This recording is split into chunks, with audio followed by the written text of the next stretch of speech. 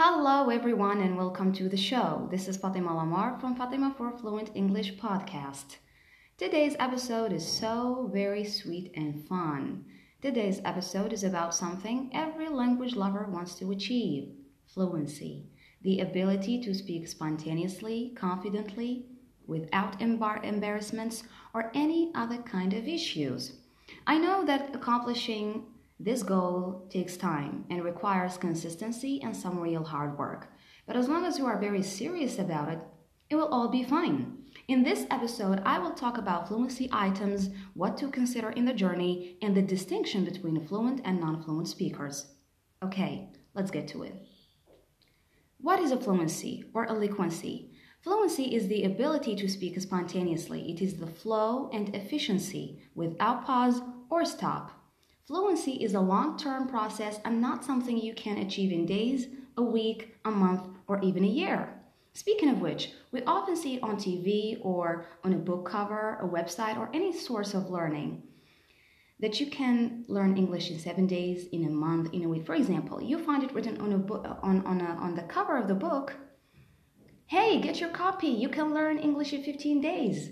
Speak English like a native in a month. Seriously? There is no such thing. Learning is a long-term process and not something that can easily be done in a short period of time. The more time you spend, the more you'll learn. That's it. All these things, in my personal opinion, are tricks of marketing. The key thing is don't run after everything you see or hear. You have a brain, use it. You can easily know what is true and what is false. Okay? Back to the subject. Fluency is a set of items all combined together. If one of them is missing, then the fluency process or the fluency journey will not be so well done. It will be a failure. Fluency items are: number 1, grammatical conformity. Number 2, good clear pronunciation. Number 3, the solid foundation of vocabulary. And number 4, cultural awareness. Okay, we will start with number 1, grammatical conformity. Grammar is one of the most important elements in language learning. To make sure that your message is well conveyed, you need good grammar. Sentences and utterances should be in a correct grammatical order. There is an exception when we're talking informally. When you're talking to a friend, a classmate, or colleague, you tend to pay less attention to your grammar. You just throw words and break rules. You care about the message delivery. You don't really care if my sentence is grammatically correct or not. Okay, the second item is vocabulary. The way we use words, the way we assemble them together tells a lot about us.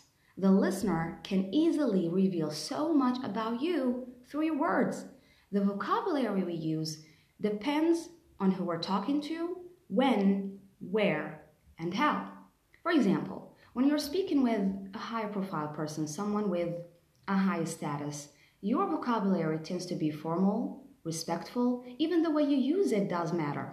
However, when you're talking to a friend, a colleague, you speak informally. You don't really pick your words. You just let it out. Okay? You just let out the first thing that comes to your mind.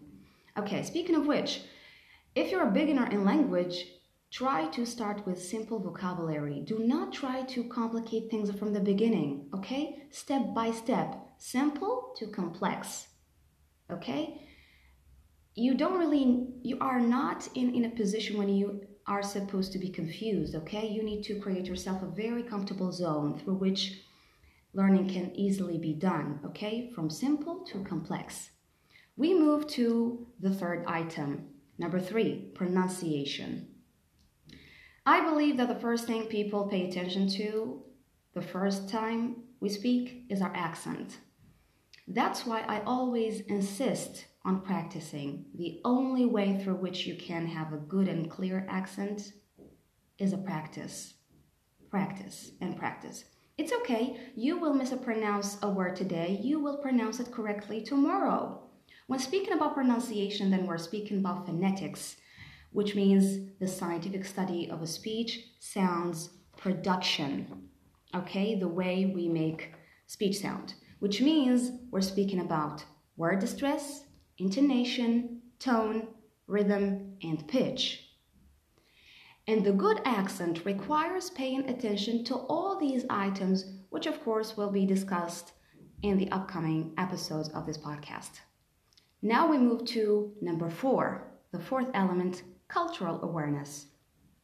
You may wonder, what does cultural awareness have to do with the fluency? Well, it has to do a lot, buddy. Actually, cultural awareness is as vital as the other elements. You are not supposed to underestimate it. Okay? You're not supposed to underestimate the importance of culture. Let me clear things up more. Let me clear things, with detail so that you don't really get to ask yourself, what does culture have to do with it? When introduced to another language, then you are introduced to another culture. Learning that language means learning that culture too. You should learn the culture of the language you are learning.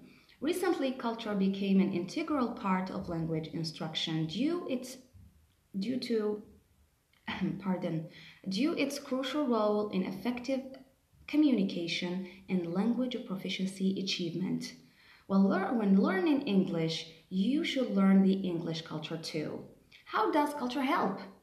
Okay, I'll give you an example. When having a conversation with a native or even a non-native, you will use idioms, okay? Culture has a lot of elements, but we will use idioms because they are a very good example for you to understand things better. Okay, when having a conversation with a native or a non-native, you will use idioms. Idioms are part of culture. So in order to avoid any kind of misunderstandings or embarrassments, you need to be familiar with the cultural aspect of that language, which means you need to be familiar with the idioms used in the English culture, not the Algerian one.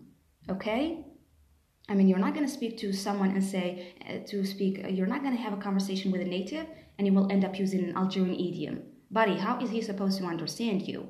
You are speaking his language, then you are supposed to know the idioms of his language too. Okay? Now we move to the distinction between fluent speakers and non-native speakers. It can easily be noticed, okay? Non-native speakers, non-fluent speakers tend to be less confident. They think a million times before they let a word out, okay? They are rarely certain and sure about what they are saying, okay?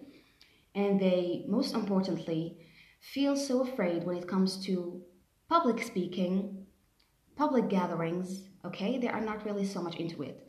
Whereas fluent speakers are so engaging, okay? They don't fear public speaking. They don't really fear social interactions, presentations, or anything that demands really being out there and speaking to a lot of people. They are very confident and they are very sure about what they are saying. To sum the whole subject, fluency comes with time. So if you are facing any kind of problems, do not use them as an excuse to stop. Keep working hard, okay? Make a good plan and everything shall be just fine. Everything is going to be fine as long as you are very serious about it. That was all for today. I hope you'll find this episode useful as I expect it to be. See you. Take care, everybody.